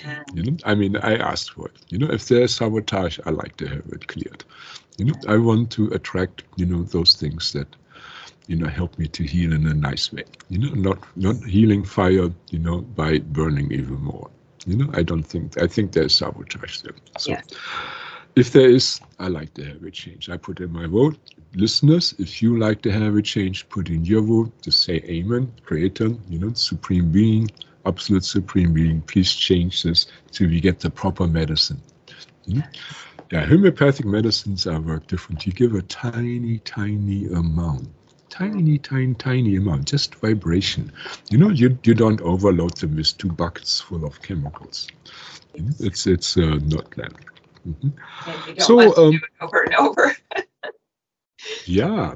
So how about this over-nurturing thing? So many mothers are over-nurturing to their sons. The prince that can't go wrong, and then of course they're like, this is oppressing me. So how do those people turn out? Those males turn out? Not so great, in the sense of not balanced at all. If anything, extremely self-centered, ego-based, expecting the world to continue that pattern of making them the center. And for some, it plays out well in the sense that they become the center of the universe, and they become what the world considers successful. Or there's the other aspect where the world does not respond in that way. It depends on the person's gifts, talents, their stations in life. If they go out into the world expecting people to treat them that way and they don't, they'll plummet. And then they'll have that energy of the world has betrayed me. I am a victim, and they shrink rather than expand. So obviously, a balance would be great of nurturing, but not too much. So let's an over-nurturing mother. Would she basically create what's considered narcissists? Yes, that is one possibility. There are theories of narcissistic personality disorder being a result of trauma in someone's childhood, but also one aspect can be an over-nurturing environment where that child is made to feel that they are unique, they are special, which all children are, but to an extreme, where that inflated sense of ego is created. Yes, that can play a role in narcissistic personality disorder for sure. Okay, so let's go to the other side that we're dealing with men and their mommies. So let's go to little girls and their daddies, that how they turn out. So let's say we have the withdrawn, maybe even violent and abusive daddy. So how does the female in general turn out that has been treated like that?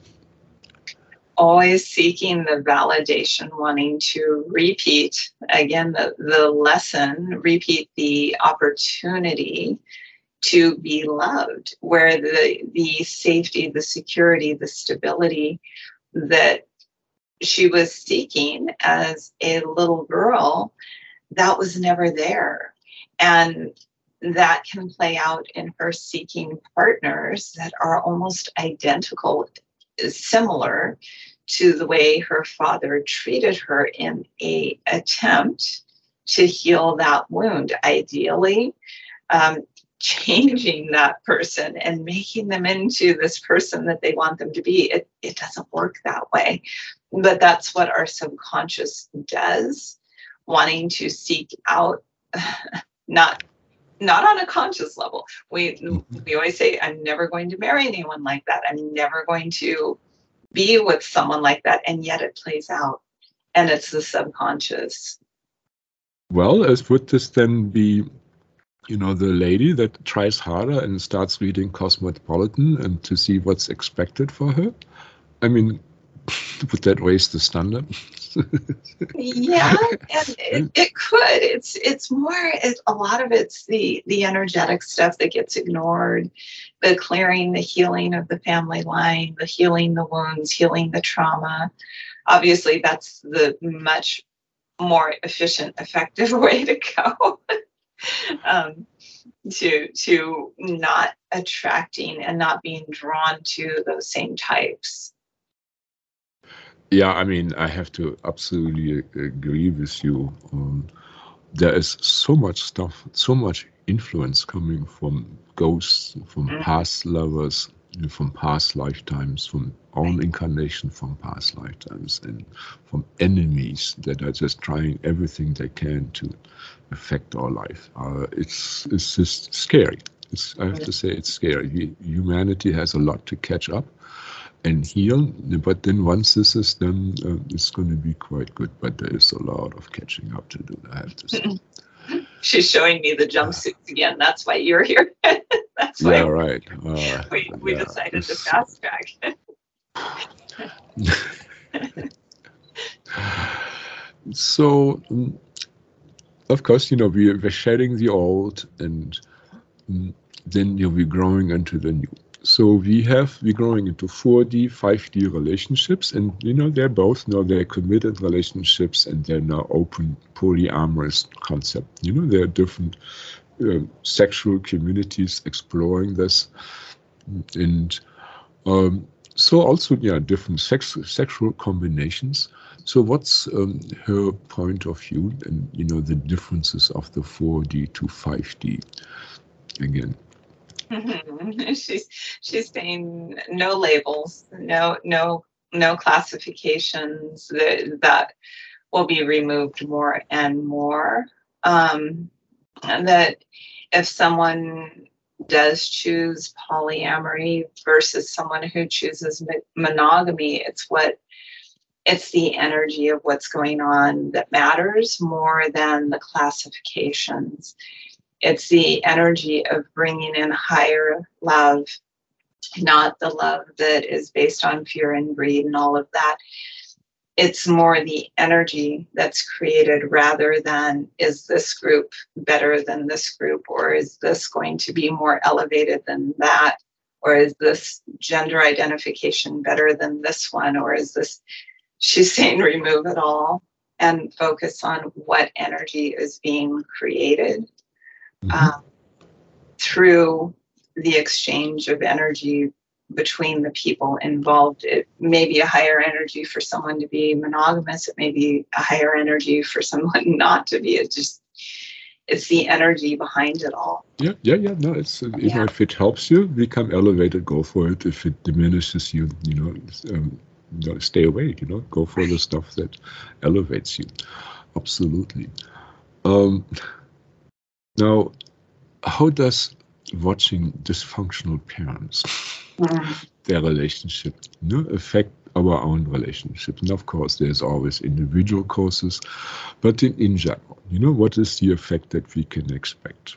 And the programming, until we're, 8 years old, and especially the smaller, the younger we are, our brains are much more open to the programming. As you know, like little babies are wide open, and small young children, we're just absorbing it all, and we're storing away. This is the way this gender behaves in this relationship. This is the way this happens. And traumas are stored. We take in a lot, obviously, and watching dysfunctional parents. Okay, she's also showing me the energy that's created in the house or the home of dysfunctional parents. It's very, very, very hard on the children energetically, just the constant bitterness, the constant dysfunctional lower chi energy that's in the house. It just takes its toll on the children, obviously. And later in life, they may play out that role to try and heal it as well. Copycat. Copycat. They're copying this. Even though they say they're not going to do that, it ends up being what they do unless the wounds are healed. Yeah. So before you get married to somebody, you look at the parents, right? Yes. See the drama they went through, and most likely you're going to be in that, what's this? The warm up, the release, the second release. Yes. Like a movie release. Yeah, part 2, the same thing. More modern Blade Runner, the next version, so to say.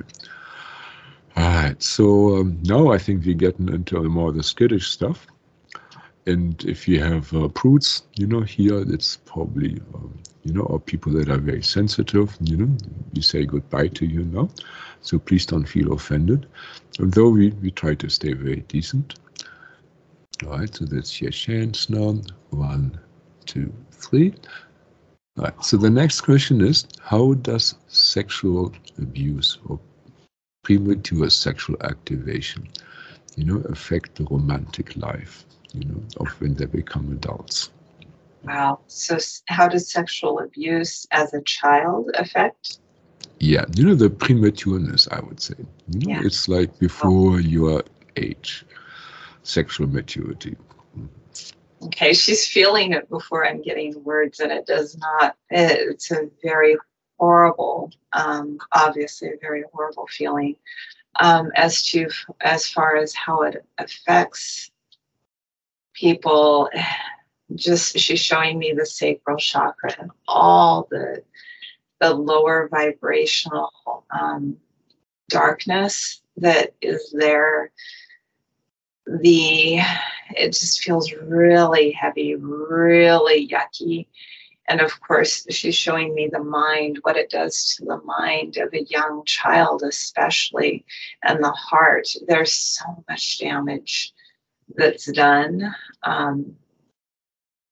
if a child is sexually abused. And she's saying, and it can be healed. Not to feel that there's, no hope if that happened. And to remember, the bigger the wound, the bigger the healing, the bigger the purpose. So she's not wanting people to feel like, oh God, if that happened to me, that means I'm damaged, I'm horrible, and all of that. That's not it. It's an opportunity to heal a huge trauma. And by doing that, to heal so much more.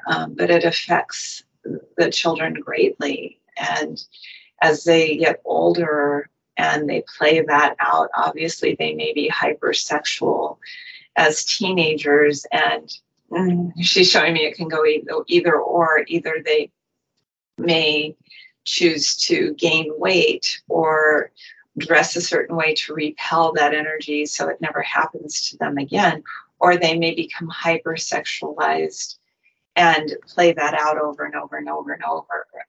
But it's a matter of healing the wound that's there. It's opportunity for healing. Mm-hmm. So let's say, we run into a partner where we know, this lady or this young man, were sexually abused. Should we just drop him as damaged good and, oh my God, this is such a work project, this is never going to end. And, we're going to be old before this is all worked out. And, we blew our best years here on this drama. Or And what are the, really effective methods of healing something like this? How do you do this? What do you look for? What do you focus on? Yeah, she's saying it varies from person to person. The first question of should we just not get involved if we know that wound is there depends on how much work the person has done regarding it. If they've done any work at all, are they still playing that out over and over in their lives? Are they playing the role of the victim, that this is what happened to me and now I'm vindictive and I'm mad and I'm going to hurt people because of it? And are they playing that role? Are they playing, which role are they playing? How are they handling it? Are they willing to get healing? Have they done healing? And as far as how to heal that wound, wow, she said there are multiple ways. Energy healing is obviously very effective and faster. There are other methods such as EMDR, going back and working through the trauma, but the things like cognitive behavioral talk therapy and all of that, she's showing me it won't provide ultimate healing in most cases, that energy needs to be healed as well. The body, the mind, the soul, the spirit all need to be addressed, not just the mind. Energy healing, shamanic healing, doing soul retrieval, and just working. There are some healers that do focus on that primarily, the healing of sexual trauma, and just going through and seeing which fits per situation. And she's saying certainly don't just discard someone if they've had childhood sexual trauma, because she's saying unfortunately it's more common than we like to think, or like to even know on this planet. And the more people heal from it and say this is where it stops with me, then the family line can heal. Yeah, I mean, if you would ask me, I would say you have to send a lot of love. Yeah. Just the purest heart love that you can access. If it's from source, that's the best. Mm-hmm. And then send it, nourish the chakras with this. Yes. And cleanse them and nourish, and nourish them again and again. And yeah. So now, how about rape? And rape, and then of course also how does rape affect romance? Not just the root chakra, but also the heart chakra. How can something like this? And this, of course, in a simplification, whatever answer you want to bring. But so many women have been raped. It's not festive anymore. So what does she say? She's showing me Earth, and she's showing me the way that humanity has treated the mother that we live on, and we've raped her for her resources. We've raped her for our own pleasure, our own supply, our own what we think are our needs. And that's what has been playing out with the females a lot in this dimension, where it's that energy of taking and not caring about the feminine energy, and just that force that it's all about me, I'm going to take what I want attitude. And as far as how it plays out, how it affects someone, it really depends on the life journey of the person. It really depends on how much they're willing to go back and heal, but it affects the heart chakra a lot. Obviously, it closes off the heart chakra. She's showing me almost like a cage. Like, I don't ever want to experience that again. So I'm not going to put myself out there. I'm not going to look a certain way. And a lot of times it goes to self-blame, which it wasn't ever That's never where it lies. It's in the energy of force and greed and taking, where that's what needs to be healed. But it affects the heart chakra a lot, obviously the sacral chakra as well, and the root chakra, all the chakras, and the connection to source, because often in this, depends on what culture you're in, we see God as masculine. And if this masculine has come in and done this to me, I'm not having anything to do with God. So it, man. yeah, exactly. So it can affect people profoundly.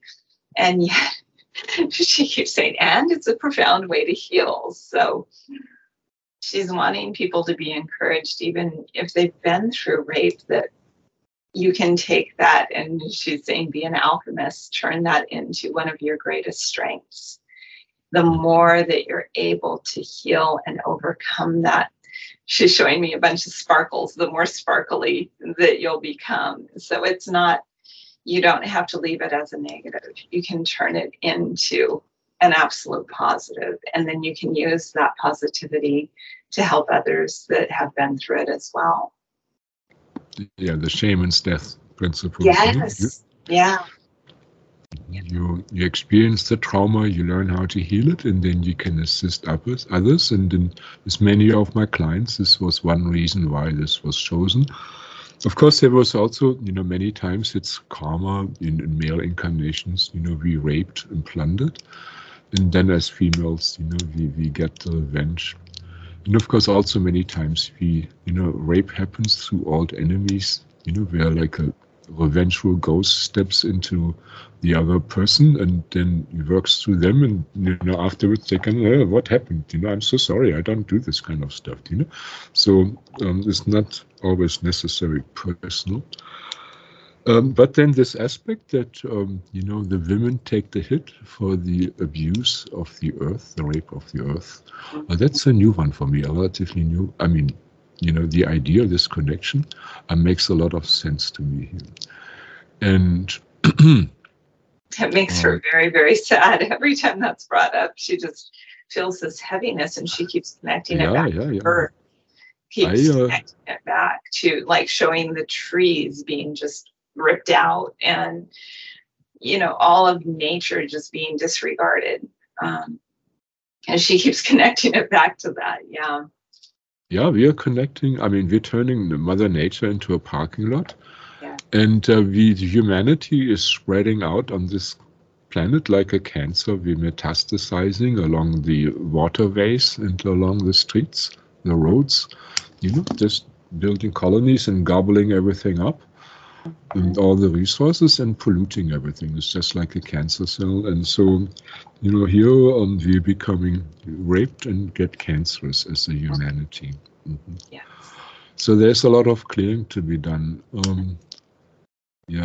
So I think there has to be a lot of apology for humanity to be done to clear this, to clear this. And so, please, everybody, look at their own life. How much do we actually care, for the Earth Mother?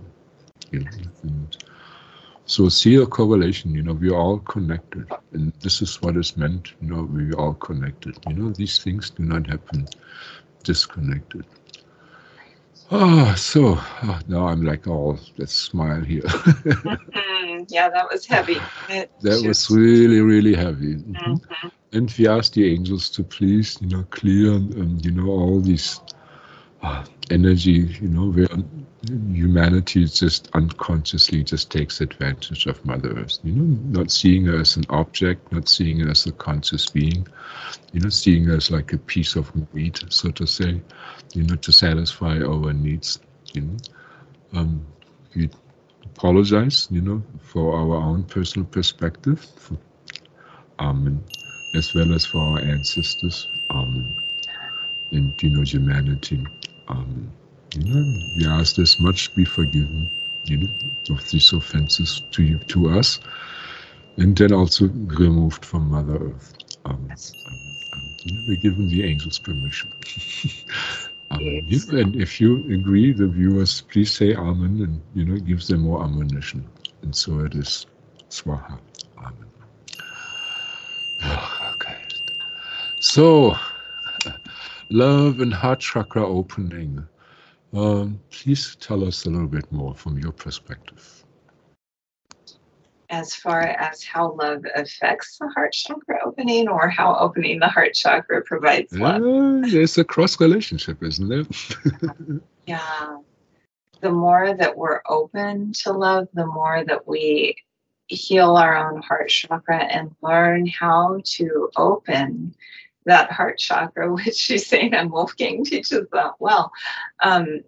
Opening the heart chakra is one of the highest callings. And once we're able to do that, the love extends to all of creation. It's not just about what's in it for me. I need to find the ideal partner to have all these happy feelings. We become more aware that we're just one with all of creation. And like you had mentioned before, being in nature can be just as fulfilling, if not more so, of a love relationship, because you feel the love of all creation around you, because your heart chakra is open and you're at peace. You feel the love back from nature as much as you're able to give. Yeah. Well, you're not having an orgasm. That's, No. you gotta really run some love with a good pine or something like this to get to this. And that's where it gets weird. And you go away from sexual archetype programming. How about chords? The chording, affecting relationship. Describe a little bit how they're formed, how they act, both ways, so people understand, please. Chording happens, and again, she's showing me, like she was before, that a lot of times the chording, the stronger the chord, it's more emotion was involved. She keeps telling me emotion. The higher the emotion, by higher, the more intense the emotion, whether it's really intensely bad, such as in instances of rape where there's that horrible experience, but it's highly emotionally charged. That chording can be very strong, as well as in experiencing really, really good emotions of absolute bliss. That chording can be very strong. And if those two are combined, the chords she's showing me get really tangled. If you have from someone both the absolute horrible experience and then also bliss intertwined, that chord can be really difficult to remove, but it can be removed. But chording, she's telling me, chording happens most through emotions, and chording can happen from a distance if there's an emotional connection. It doesn't necessarily have to be physical. Obviously, physical, it becomes even stronger. But even if you're with someone physically, but there's very little emotion, there's not going to be as thick of a cord, as heavy of a cord, as there will be if there's emotion involved. In the chording, yeah, she's showing me, the back is where the chording can be attached even unintentionally, like someone not even aware that they're being courted by someone else, and just being aware that courting does happen and keeping your energy centers clear, clearing yourself of courting, asking Archangel Michael for assistance is really, really beneficial. So how would we know that we're being courted? Depends on how sensitive the person is. Sometimes it can be felt, and how aware that someone is of courting and what it feels like when you're being courted. The more aware that you become of what it feels like, the more you can remove it rather quickly before it gets really ingrained. But if you're totally unaware, you may feel drained and you may start feeling almost sick and unable to think clearly because there's somebody out there just drawing your energy through the cords. You may have thought patterns that aren't yours. There could be a multitude of ways that the courting is experienced, or you may feel extreme heart pain if the other person is feeling it and you don't know why. So it depends on how aware the person is of courting and how sensitive they are. Yeah, correct. The more sensitive you are, then the more you can discriminate. Of course, knowledge is power in that sense. Right. Now, you said that we can be courted without us actually being involved in it or being aware of it. So let's say a public personality right now, you're on YouTube, and we don't know how many people in the future, will see you, maybe even fall in love with you, and so could they court you, and how would that affect you, and what to do against it? I mean, we want to do the work, but we don't want to be sucked dry by, vampiristic admirers. Yes, and I have actually experienced this, and I know you probably have as well, where you are aware, at least we're aware that happens, and yes, there can be people out there, and it's not even just public personalities. You can be an attractive male or female and walk down the street and have people projecting towards you and they don't always know what they're doing. It's not like they're intentionally sending cords out. A lot of times it's more they're thinking certain thoughts about you. They're desiring you. They're wanting to connect. They're wanting to create a connection. Whether they're consciously thinking that or not, it's what's going on. And that energy reaches for you and can cord you. If someone's aware of energy and they know what they're doing, of course, it can be more effective. The good news is if you're aware of that aspect of reality, you can protect yourself through energy shielding, through breathing that psychic bubble of protection, calling in your angels, being aware of it daily. It's like a daily hygiene practice, like brushing your teeth. You have to keep it going. You can't just do it once and be done. It's something that does need to be kept up.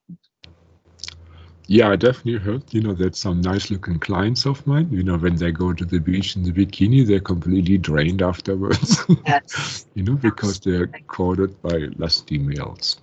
So it's, of course, it spoils it for everybody. It's kind of sad that this happens. So let's just talk a little bit more about lust. So second chakra seems to be, first and second chakra seem to be, the party house there. So what kind of a balancing action, does happen there, through the lust energy? Balancing action? Meaning why? Okay, I'm not picking up what you mean. What kind of? Well, I mean, there is an exchange somehow. There is a mixing of energies, so I'm not sure whether we can synergizing, but there is, some balances are being changed, from one level to another. Something is happening there. Okay. So please, describe from your perspective. We humans, we know maybe about the physical body, but we're kind of still third eye blind on the astral plane. So that's where you come in, right? Okay. As far as lust, obviously, there's the obvious of it being for procreation, for being that energy that propels us forward to seek out a mate. So she's saying it's not bad. Lust isn't a negative. It's when it's taken to extremes, when it's taken, and that's one of the only things that's nourished. And she's saying that being too much in the energy of lust, it's like having an appetite like for food and acknowledging, that's part of normal existence as a human being. It's what you do with it. It's what you feed yourself. If you realize, hey, I'm really hungry, and you keep going through and only eating fast food, in the sense she's showing me like porn, if you're feeling less, you feed the fast food, you're going to get unhealthy. You're only going to be in it for what it tastes like in the moment. It's going to make you feel sluggish and downtrodden and all the yucky stuff. And you're going to want it more because you develop a taste for it, where the nutritious food doesn't taste good to you because you're so used to the lower vibrational food. So she's saying lust isn't bad. It's a hunger, just like physical hunger for food. And it's what you feed that hunger. If you feed it very high quality, nutritious food and balance it with the rest of your life, you're not just eating all day long. That it's a very positive thing, obviously, for even creativity and pleasure and creation. It's a beautiful, positive energy. It's what you do with it that matters. So, of course, I mean, thank you, that this is really good information. So, some of our biggest trauma in this life, seem to be, love relationship, breaking up. After all, I mean, money is one thing, but without having somebody that you love, this all seems very shallow. Yes. So, what is, maybe one more time. So, what is happening when you, and I found that getting dumped, makes it even worse. I started acting like a complete ass if I wanted to break up with somebody. So, there wasn't this type of rejection. They would leave voluntarily. I think there was a way out. I'm not saying this was ideal, but this is what I used to do. So, can you explain more what happens when people break up? What happens from her perspective, and why does it, again, hurt so much, and what to do about it? Yeah. Again, she's showing me that there's a loss of part of ourselves, depending on how deep the relationship was and how long it went on and how much of a connection there was, how much of ourselves we poured into the other person, whether it was a healthy pouring or not. We still gave part of ourselves away to the other person. Energetically, spiritually, physically, we've given of ourselves. So when that's done, when it's gone, and especially if there's rejection on top of it, it's like there's part of us that's been taken and we feel extreme pain. And there's a blow to the ego because we've been rejected. And so it's like a combination, a horrible combination of, she's showing me like a mixed drink, like this horrible toxic mixed drink that you have to drink, and it just makes you feel like you want to throw up and you just want to get rid of it, but you can't get rid of it. But the reason it's so painful is because the primary reason is there's part of yourself that you've given away, and it's gone. Yeah. Okay, I probably also would say a lot of the pain that hasn't been processed from past lifetimes. Yes, absolutely. Also plugs in there. Absolutely, yeah. So let's see. God, it's a difficult question on her, but just to give us a gross estimate. Let's say in a breakup, let's say if you experience 100% pain. No, in average, how much of this would be from past lifetimes that's just being triggered? Past lives, a pretty high percentage. Like 70, 80%? I was hearing 80. Because most people aren't aware of past lives and karma and all of that. And we keep doing it over and over and over and over and over, and it builds up. So yeah, it's a significantly high percentage. Yeah, that's why the feeling, just a slight breakup and suddenly you feel like you got hit with a ton of bricks. Yes. It's all that stuff from past lifetimes. Yes. Yeah. So So there are psychologists, that they are recalled couples, on videos, and then they analyze it, and they claim that they can predict if a couple will stay together, by even just analyzing these a few minutes of interaction, and they focus on micro emotions. So what happens within a second time period? So they look at second slices. And they say they can, with over 90% accuracy, predict, whether the couple will stay together for at least 2 years. Mhm.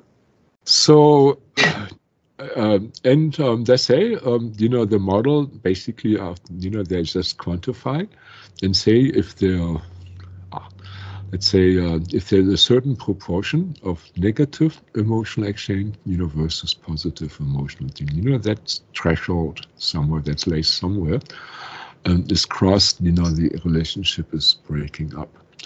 So, so we're having here positive versus negative emotional exchange, and the trigger point. How does she see it from her perspective?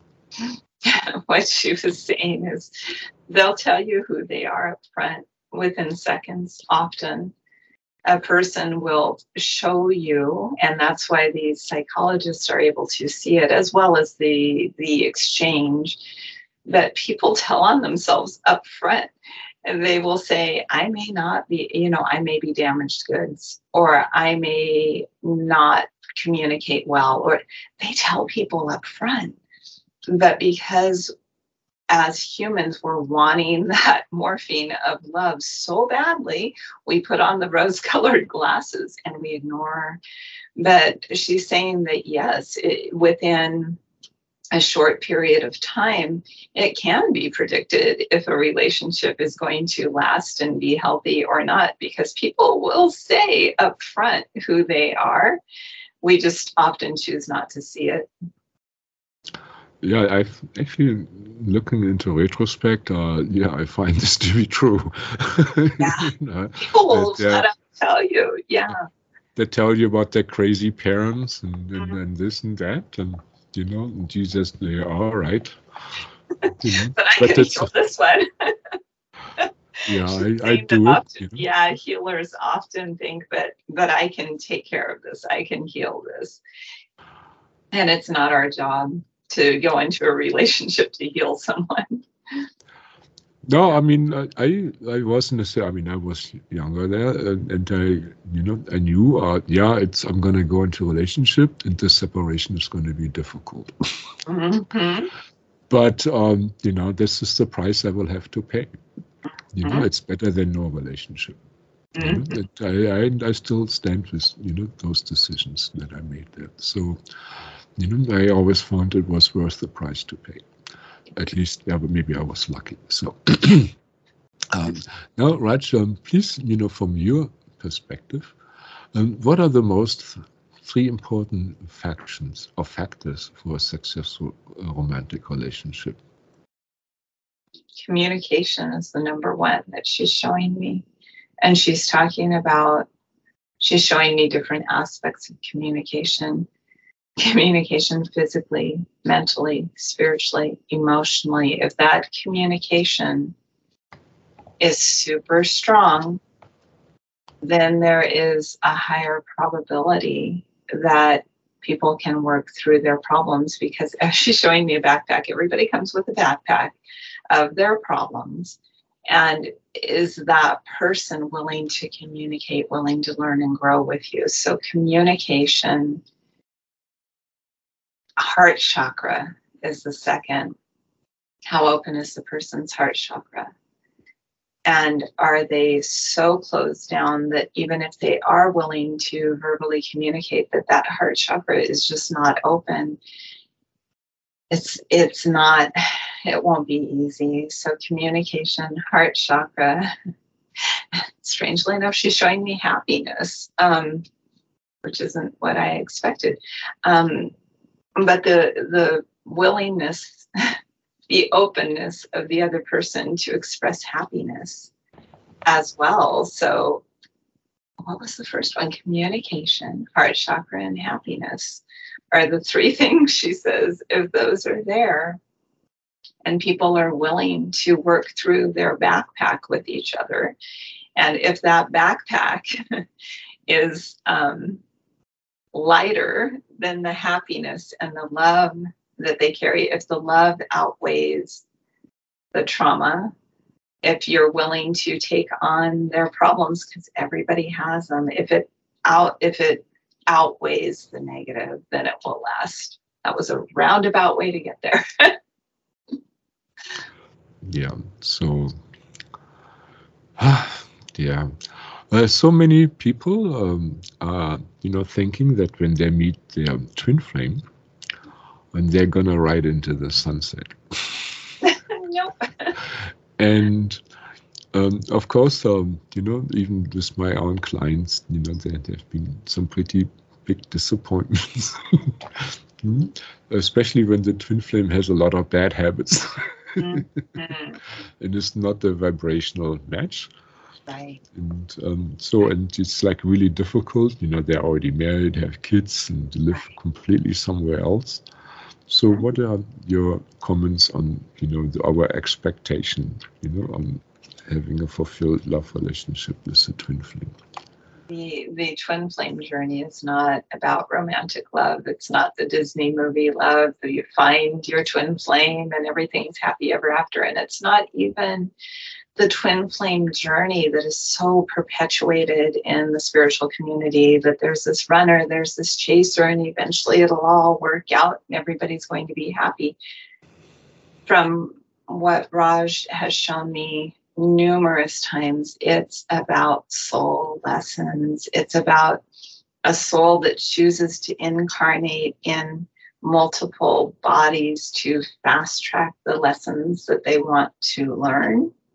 Whether they want to learn compassion, so they go into multiple different bodies. This person's going to be a soldier and get injured, and then they learn compassion for injured soldiers. This one's going to go live in poverty, so they learn the lesson of poverty. They have fast-tracked the lesson of compassion by being in two separate situations. So a twin flame connection is not always a romantic connection. Sure, there can be times where twin flames do become romantic partners, but that's not what the twin flame journey is about. It's about learning lessons, fast tracking the lessons that we've chosen to live out and learn in this lifetime. So in other words, twin flame is a lot of work. It's a high stakes gamble, a lot of work, and if you make it, it's great.